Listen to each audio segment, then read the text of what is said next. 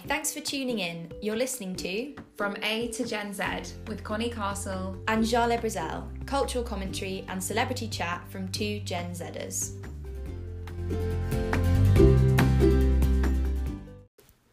So Connie, now we're at the beginning of October, September is over and done with.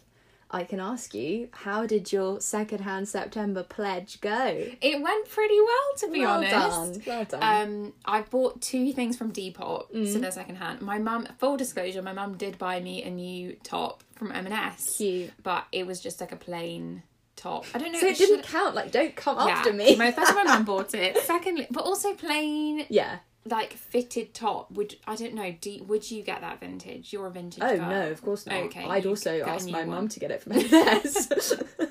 So yeah, and it was for work technically, but yeah, I wore, so one of the things hasn't arrived from Depop, the other thing arrived, and I wore it for my first day of my new job, although it was a skirt and no one could see it because it was like working from home, so it's kind of pointless, but you felt good in the skirt. Yeah, I was like, yeah, new skirt, new job, woo. Yeah, so it went all right. I haven't ventured into charity shops and vintage shops, and I feel like for me Depop is safer, as I was saying on the other podcast, because like you see where it comes from and like and dead people haven't worn it. Exactly, It was your specific no dead person worn it. Well, I'm glad that your secondhand September adventures have gone so well.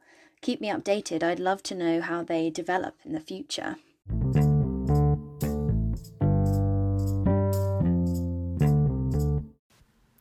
So we went to the cinema together last week, the BFI, and we went to see Miss Juneteenth.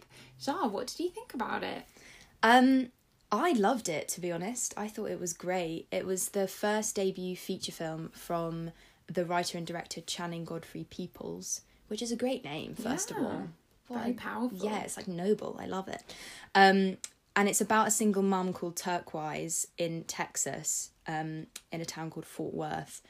And the plot is basically that she wants her daughter to win the Miss Juneteenth beauty pageant because the winner gets a scholarship to a historically black university in the US. So it's obviously like a really big deal. And Turquoise herself won the pageant 15 years ago. But then for reasons that are never fully spelled out, but you can guess at, i.e. she clearly got pregnant quite soon after she won the pageant, she never took up the scholarship. So it's a kind of a transferal of her dream onto her child, which is obviously a narrative we've seen before, but I just really liked it because I really liked how she conjured the love of her like Texan heritage, because the director also was from Fort Worth and grew up there, and there was so many details that were specific to that place. I felt like the barbecue ribs, and there's this scene where loads of elderly ladies are basically doing line dancing, and there's black cowboys and all of that stuff. And oh my god, that bit where there's a character who goes gator shooting. Oh yeah, and then he gets put in prison. Yeah, for shooting an alligator. Like, I can't believe there's alligators there. I know, neither could I. I was like, and why would he shoot it? Yeah, I don't know. For fun. But yeah, that was just a real insight into, well, basically how quite literally wild that area of America is. I always think of America as like one unit, but actually there's so many different sections of it that the geographies and climates of it are so different. Yeah, it's like tiny little countries, isn't it? Yeah, exactly, loads of them. But yeah, so that was a really nice part of it. But it wove in the sort of political themes really well, I thought. So Juneteenth refers to the 19th of June, which celebrates the day in 1865 when slaves in Texas finally found out that they were free, because slavery was formally abolished 2 years previously in 1863. But basically slavery continued in Texas until a general arrived and enforced emancipation. And that spectre of racial discrimination lies across the film, but in quite insidious ways, which I thought was really well portrayed. So Turquoise's boss warns her about the importance of having legal papers for possessing a property, because that's the only way that you can make sure that someone isn't going to take it off you. Yeah. And I thought that was quite a strong echo of, freedom papers for when slaves were freed. Like, that's your legal evidence that you're not an enslaved person.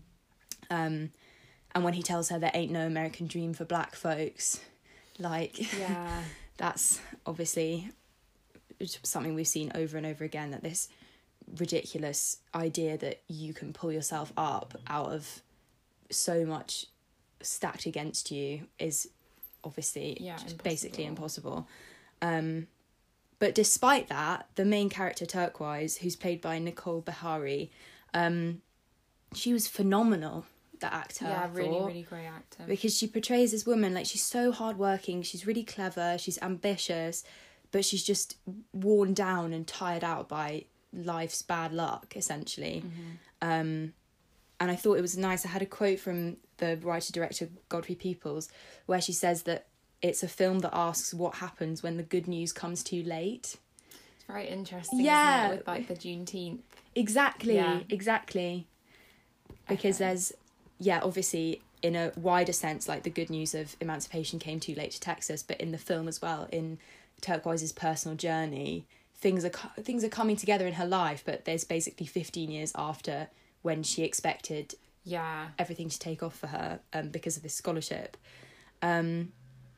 And I read an interview with Channing Godfrey Peoples in Another Mag, which I'll put a link to, but she said, one of the things I noticed about the folks in my community is this sense of determination that they had. There was also this grit about them, but many of them also carry themselves with grace. Yeah, I think that was very true. Yeah, which you can really see in how Turquoise behaves and in her actions, because I thought there is such an elegance and a tenderness to how she carries herself, like when she's smoothing down her daughter's hair, or there are these flashes where you see her in a really joyful and like fun mood when most of the time she's so focused and hardworking. And the last quote that I have from that interview was that the writer-director said, "If I had any wish, it would be that people leave with some sense of hopefulness after having seen the film." Which, really nice. Which I think we did, didn't we? Yeah. Yeah. It's nice, like, positive, but maybe more realistic, because you could see, like, the struggle that she'd been through. Exactly. She was going through, and it's not all perfect, but... Yeah. Very nice. But she persevered, and... Yeah. So if you get a chance to see that, we'd highly recommend, wouldn't we? Yes.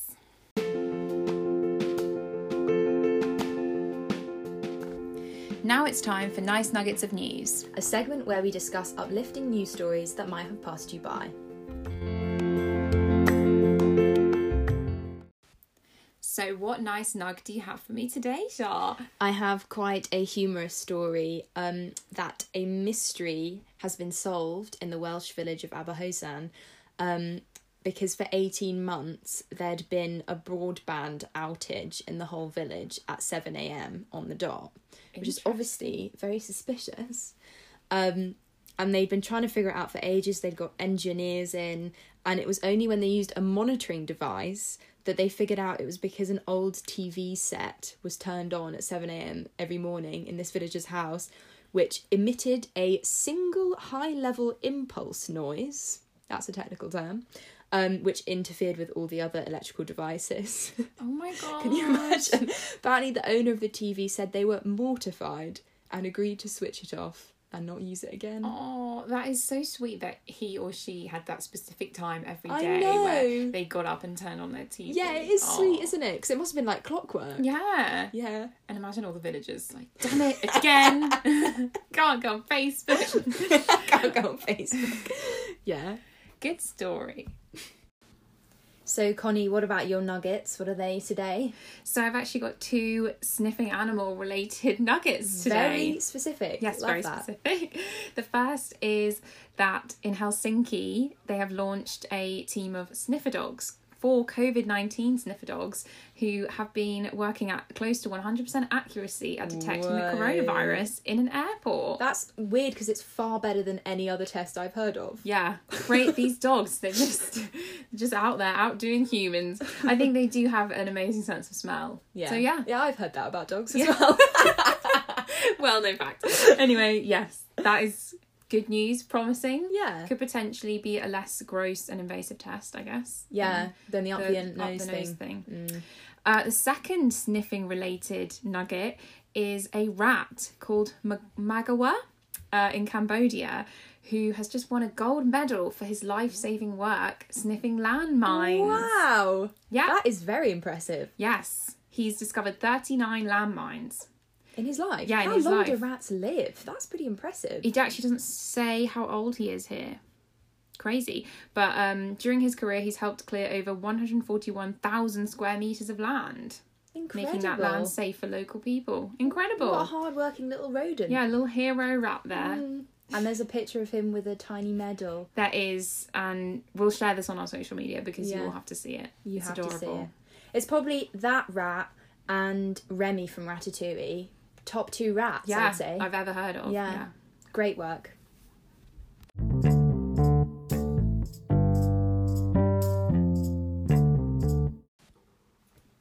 What have you watched this week, Connie? So, among other things, including the Bake Off, I watched a new documentary on BBC iPlayer called Beauty Laid Bare, which I hadn't heard about before, but I just spotted it on there. And it's a documentary in which 4 young British people, 3 girls and 1 boy, fly to LA to explore the secrets of the multi-billion-dollar beauty industry. As we know from our Instagram ad recommendations, cosmetics was very high. It was. We are their target market, some might say. So basically the producers obviously chose the 4 kind of presenter people because of their attitude towards makeup. So one of them is an influencer, like quite a maybe like lower level. I think she's got like 100,000 Instagram followers or something, but no, maybe not. Maybe subscribers. Anyway, like quite a small influencer. One who's very like traditional feminist, hates makeup, doesn't wear a bra, is very like anti the beauty industry. And then one girl in particular who was attacked with acid. So she wears a lot of makeup and she uses it to cover up her scars and stuff. I see. So yeah, interesting kind of like format for the documentary to have 4 normal people who just have an interest in it to kind of explore it. So the first episode is about the industry, and the second episode, from what I could see, was more about like the environmental impact of it, but it was all kind of like mishmashed into one. So they started off talking about influencers, and they spoke to a successful influencer who's called Kenneth Senegal. He's pretty successful. He has 415,000 subscribers, but in the scale of things, like he's nothing like James Charles, for example, who has 22.3 million subscribers on YouTube, and most of his videos have like upwards of 8 million views. Some of them have a lot more, some of them have a bit less, but in general nothing under like 1 million views. Wow. So they talked, when they talked to Kenneth, he told them that he can make about £3,000 for just mentioning a product in a video. Really? Yeah, so if he's doing a makeup tutorial, if he mentions like this is a MAC eye pencil and it's this shade, whatever, he can get $3,000 from MAC for that. And then if he does a dedicated video, he can make up to £14,000. Wow. Which if you try and scale that up to someone like James Charles, like imagine how much he's making if he's got more than 22 times more the number of subscribers. So basically be a bit more careful about what you watch on YouTube, because it is like a lot of it will be advertising. I think now they have to be more stringent about declaring it, but I think in YouTube videos if they just mention something, they usually don't declare that it's an ad, so they're getting paid for that a lot.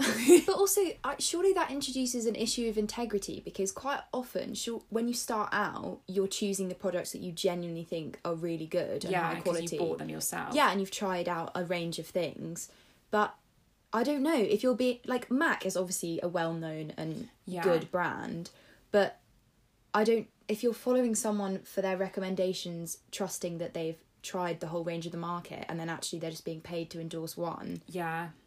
Who can you trust in this world? Exactly. and a lot of people, you follow the influencer because of who they are and because you like them and you kind of think you get to know them as a person, but then actually they're just like peddling you beauty products. So that was a bit of a downer. And then the other like really significant thing that the documentary showed was the environmental issue to do with beauty products.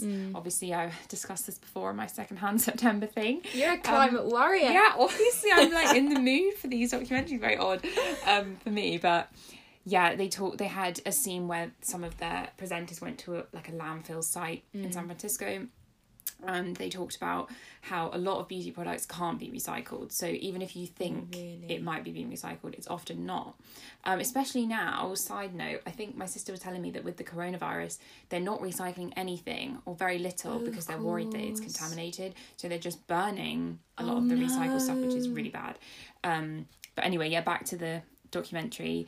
Some things they were saying, like black plastic is pretty much never recyclable because it doesn't mix well with other plastics. So if you buy like loads of beauty products are black plastic, like every mascara, a lot of the Body Shop stuff is black plastic containers.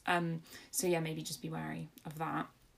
And then also something I had not realised was that little symbol that's often on things, which is, it looks a bit like the yin and yang thing, but it's got arrows and it's like the recycle symbol. That actually doesn't mean that the product can be recycled. It means that company has paid into a fund that helps recycling. Oh my god. Yeah, isn't that crazy? So every time I saw that, I was like, oh, we can recycle that. Yeah, that's wash fine. it out. Yeah, exactly. Put it in the recycling bin. But no, it might well not be being recycled.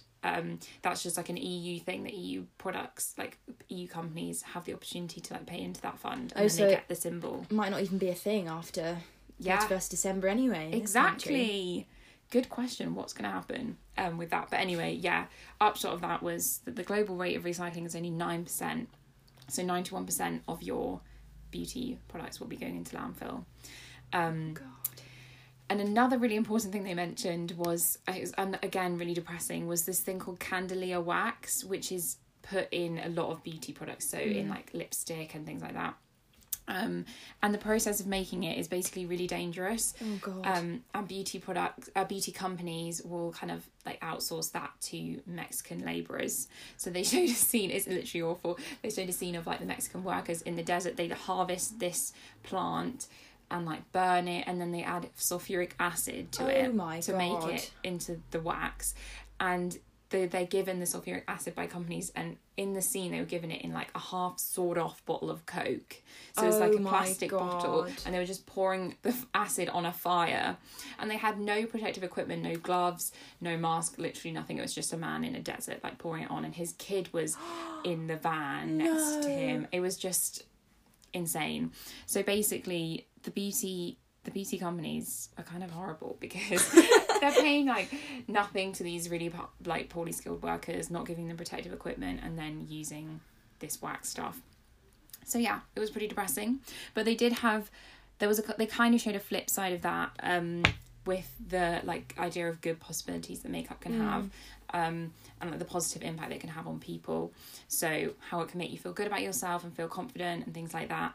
So they showed an example of a charity called Beauty to the Streets, in which makeup artists and hairdressers go to this area in LA called Skid Row, which is like has a very large homeless population. So they go and do makeovers and haircuts and like hair dye, and put like false eyelashes and everything on the homeless people, and that really showed the positive power of the beauty industry and makeup and hair in itself, and like how it can make you feel good about yourself and empowered. So yeah, on the whole, it's an interesting documentary. I recommend giving it a watch. But yeah, with all the environment stuff at the moment just freaks me out. Like seeing the impact that we're having on the world, it's just so very depressing.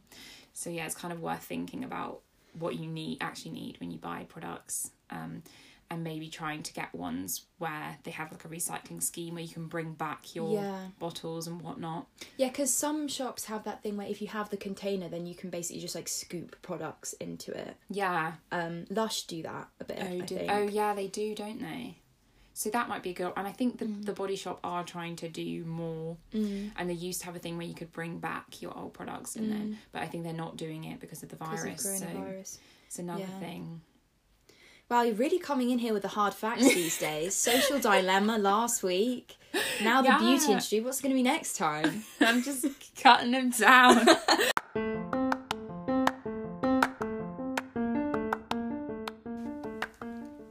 Welcome to From A-List to Gen Z, the segment where we talk in detail about the wild world of celebrities.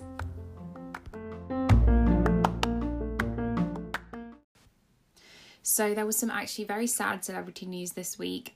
Jar, did you see about Chrissy Teigen losing her baby? Yes. Yeah, this was the Instagram post describing her and her husband John Legend's grief, basically, after she suffered a miscarriage in hospital.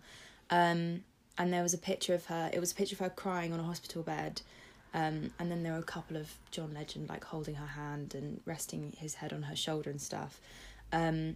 And the caption was heartbreaking, to be honest. It described how they'd started calling the baby Jack, and spoke about their love for their son, who obviously didn't survive. And she wrote, "To our Jack, I'm so sorry that the first few moments of your life were met with so many complications that we couldn't give you the home you needed to survive.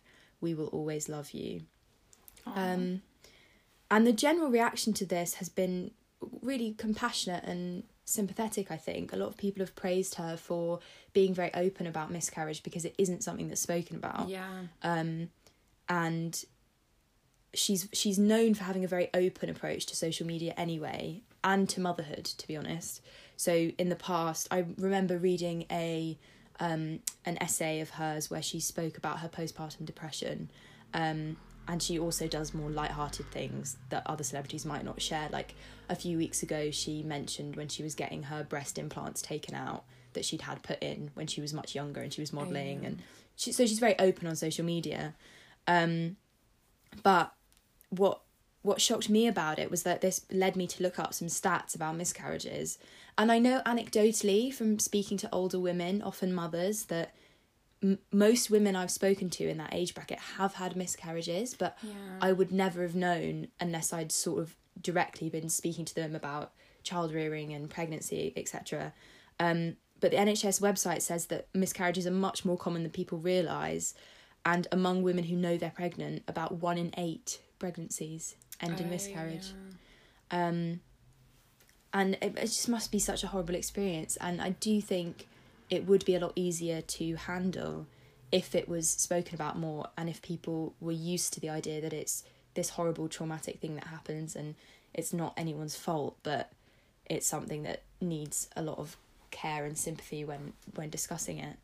Yeah, definitely. I think just on that point, like, you know how before you're 12 weeks pregnant, a lot of people don't tell people because there's such a high risk of miscarrying. And I feel like at the moment I've seen a lot of people like backlash a bit against that and tell people, because they say, like, if I were to have a miscarriage, I'd rather people knew so that I could have that support. Exactly. I think that is quite telling, that we've basically encouraged women not to tell people just in case.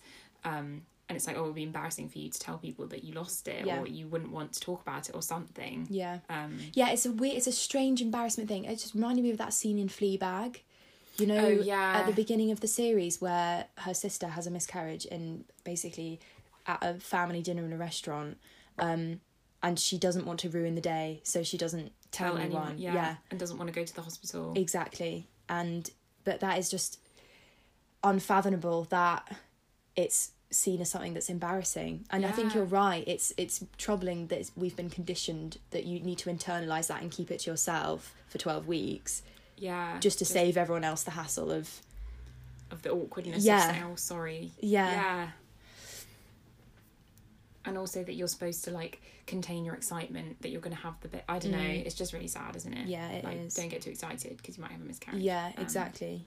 But you were saying you'd seen something on Loose Women about this. Yes, I did. So I didn't actually watch Loose Women, but you surprised me. Well, I'm part. I've watched a few clips on YouTube.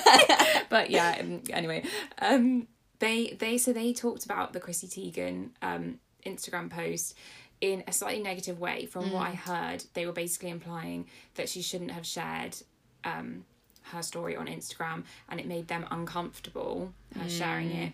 And they thought she might come to regret sharing something so soon, basically on such like a public platform.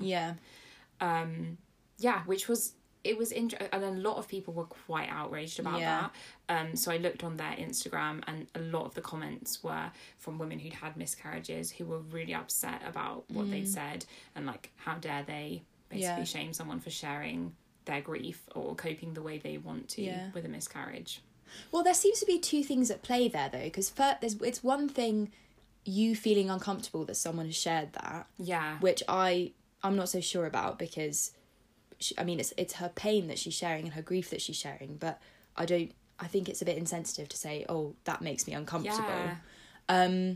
But the second thing of saying that she might come to regret it, that's kinder in a way. Yeah. But also is a little bit dismissive of, or that maybe they don't really understand her brand and her whole persona. Definitely. Because that is who she is on social media. Like, she records the highs, she records the lows. That's why she's so popular. Because, you know, she goes in on Donald Trump on Twitter. She doesn't hold back. Yeah. But also she often does these really poignant and touching tweets about how much she loves her daughter and she doesn't want her to grow up and leave home and stuff. Yeah. So she is just like, she's like no filter. But she's clearly okay with it being like that, because she's built this whole empire essentially over projecting that persona. So that's interesting, that kind of dual interpretation that they've landed on there. Yeah. I think that kind of old-fashioned, like, oh, it's a private matter, yes, is probably not that great for women. Yeah, as exactly. we've kind of seen. It just makes, just keeps the shame on women and the grief on women, and then that perpetuates the idea that, like, why is the man even sad, you know? Yeah. Didn't even meet the baby kind of thing. So, yeah. Not great. But again, so brave of her to do that post, I think. I saw it in the morning. Same, first thing. Because of the time difference, and it hung over me for a long time.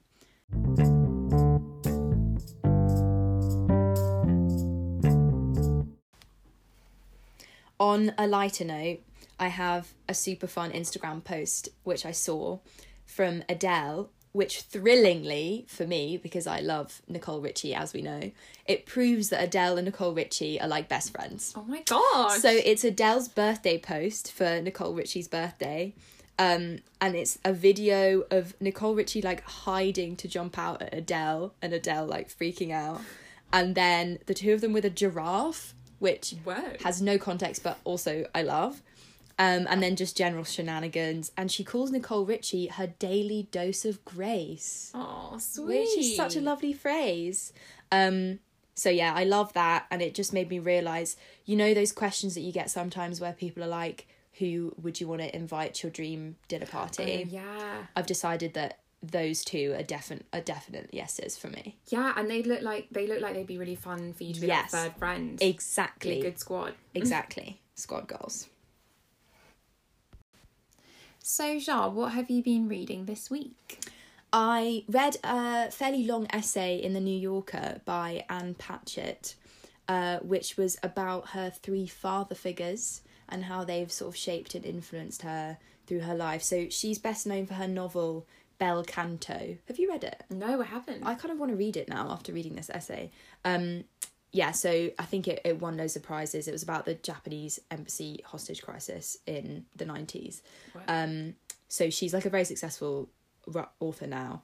But this piece starts off with a description of her at her sister's wedding, where she's determined to get a picture with all of her father figures, because basically her mum married 3 times and initially left Anne's father when she was 5, and then married Mike, who Anne refers to as her stepfather. Mm-hmm. And then Anne's mother and Mike split up when she was 24. And then 3 years later, her mother married Daryl. So there's like a clear chronology of these men who have sort of had an influence on her growing up. And the piece is just lovely. It sort of tracks her relationship with each man, what they've given her and how they balance each other out. I just thought it was enormously comforting that each of them had stayed as a presence in her life, even when, for the first 2 at least, their relationships with her mother hadn't ended very well. But they still were father figures to the kids. And I just liked the structure of exploring her experience of growing up through how each man had influenced her self-perception and her goals and everything. But she wrote really warmly and generously about each man, but also very honestly about what they were like and their flaws and stuff. So essentially her father really wanted her to have a stable and reliable job, and didn't really think that she would make it as a writer, or thought that if she did make it as a writer, her life would be very hard because it's so unreliable and everything. Whereas her stepfather, Mike, basically thought she was like a genius and definitely thought she'd be a massive success as an author. But that was complicated because it was partly because he really wanted to be a novelist. Right. And clearly was living his dreams through her a bit. I mean, it's similar to the Miss Juneteenth aspect. Actually. Yeah, which is it's a pattern that comes up quite a lot, I think.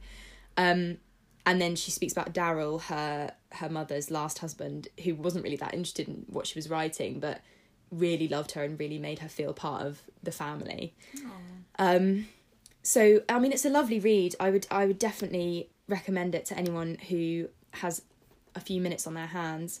I just wanted to read a quote from it that's from towards the end. From each of the fathers I took the things I needed, and then I turned them into stories. My father gave me strength, Mike gave me adoration, Daryl gave me acceptance. Lovely. I thought the picture was so nice I of the know, three of them. yeah. Oh, sorry, the four of them, the three fathers and her. Yeah. Such a sweet picture. And also just a general thing about blended families. Yeah, it sounds like they really managed to make it work. It's so nice Yeah. that they did stay in her life. Yeah. And also the idea that you don't have to get everything you need from one person. Yeah. That you don't have to have one father figure that fulfills all these roles for you. You can kind of get bits and bobs from various people, and that together makes a whole. I thought that was really touching. Yeah. I definitely think that about friends. Like, sometimes Absolutely. you need a friend for this thing, you need a friend for that thing. So Yeah. that's really cool that she did that with her dad.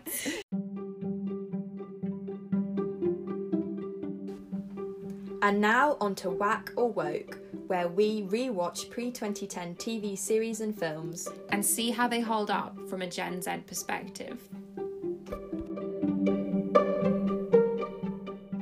So this week for Whack or Woke, we watched an episode of I'm Alan Partridge. This episode is the first season finale, episode 6, and it came out in 2002. Which is a long time ago now. Yeah, we were just saying, actually, I thought it was so much older than 2000s. I thought it was definitely 90s. But more because of this, like, stylistics of it. Yeah. The filming, like, the quality is just not as good. Like the the outfits, grainy, yeah. it looks like a different world. Yeah, so it's the episode where the previous BBC commissioner dies and his replacement wants to give Alan a new job. So Alan's sorry life is looking up for a brief moment. And I mean, it's got a lot of hallmarks of the show, like the BBC boss's weird flirting with Lynn. That moment was... When he basically talks about the size of her chest and then she crosses her arms uncomfortably and then Alan says, "Don't crush them, Lynn." It's so... Yeah, and they talk about how a feminist has a really flat chest. Yeah. Which is nice. But what I'd slightly forgotten is that a lot of the humour in it generally, but also in this episode in particular, is about Michael being a Geordie and just speaking in a really strong Geordie accent. Yeah. Like, in this episode, he turns up to Alan's leaving party and he's, like, already drunk off Scrumpy Jack. And I just feel like the jokes there are essentially that his accent is just really strong. Yeah. Like, that's... He's from Newcastle. Yeah, he's from Newcastle. Newcastle? Yeah, exactly. Which I'm not sure... I don't know. I don't think that would have the same impact now. Yeah, I don't think people would laugh at that. No. Because I've experienced it in conversation when people basically take the piss out of others for having regional accents. But I'm not sure it's, like, something you put on the BBC now, No. I feel. I don't know, though. Because Alan Partridge has a recent resurgence. His series came out in 2019. And he's just come out with a new podcast. Has he? Yeah, there's an Alan Partridge podcast now. Oh, we should listen to it. Yeah, just listen to that.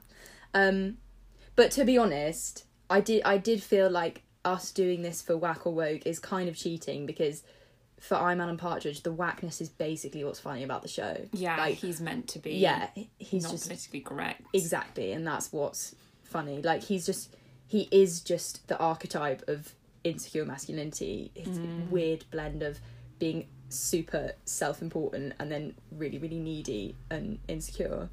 And the whole dynamic with Lynn where he just treats her so badly even though she's the only one who cares about him and runs his life. But it's funny because it's so dark. Yeah. That's the thing. And I'd also forgotten about those strange fever dreams that he has where he's like dancing in in a his strip pants. club. Yeah. crazy. And they happen so often. They happen like a few times an episode. I think that was quite a 2000s humour thing, especially like a man in really small pants. Don't you think specific. that was quite a like Borat and everything in his the mankini? It was a very like it was a thing. Everyone found it hilarious. That's true, actually. That's an interesting connection.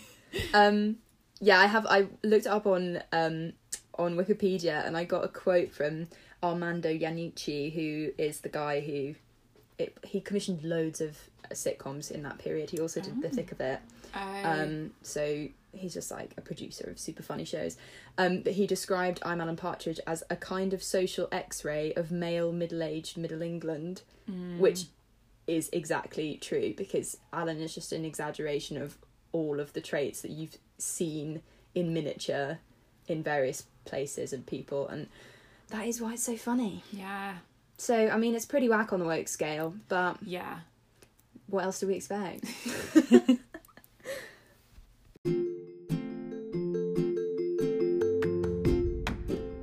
That's it for this week. Thank you to all our listeners and social media followers. We hope you enjoyed this episode. And remember to follow us on social media at From A to Gen Z on Instagram, From A to Gen Z with Connie and Jarlath on Facebook, and at From A to Gen Z Pod on Twitter.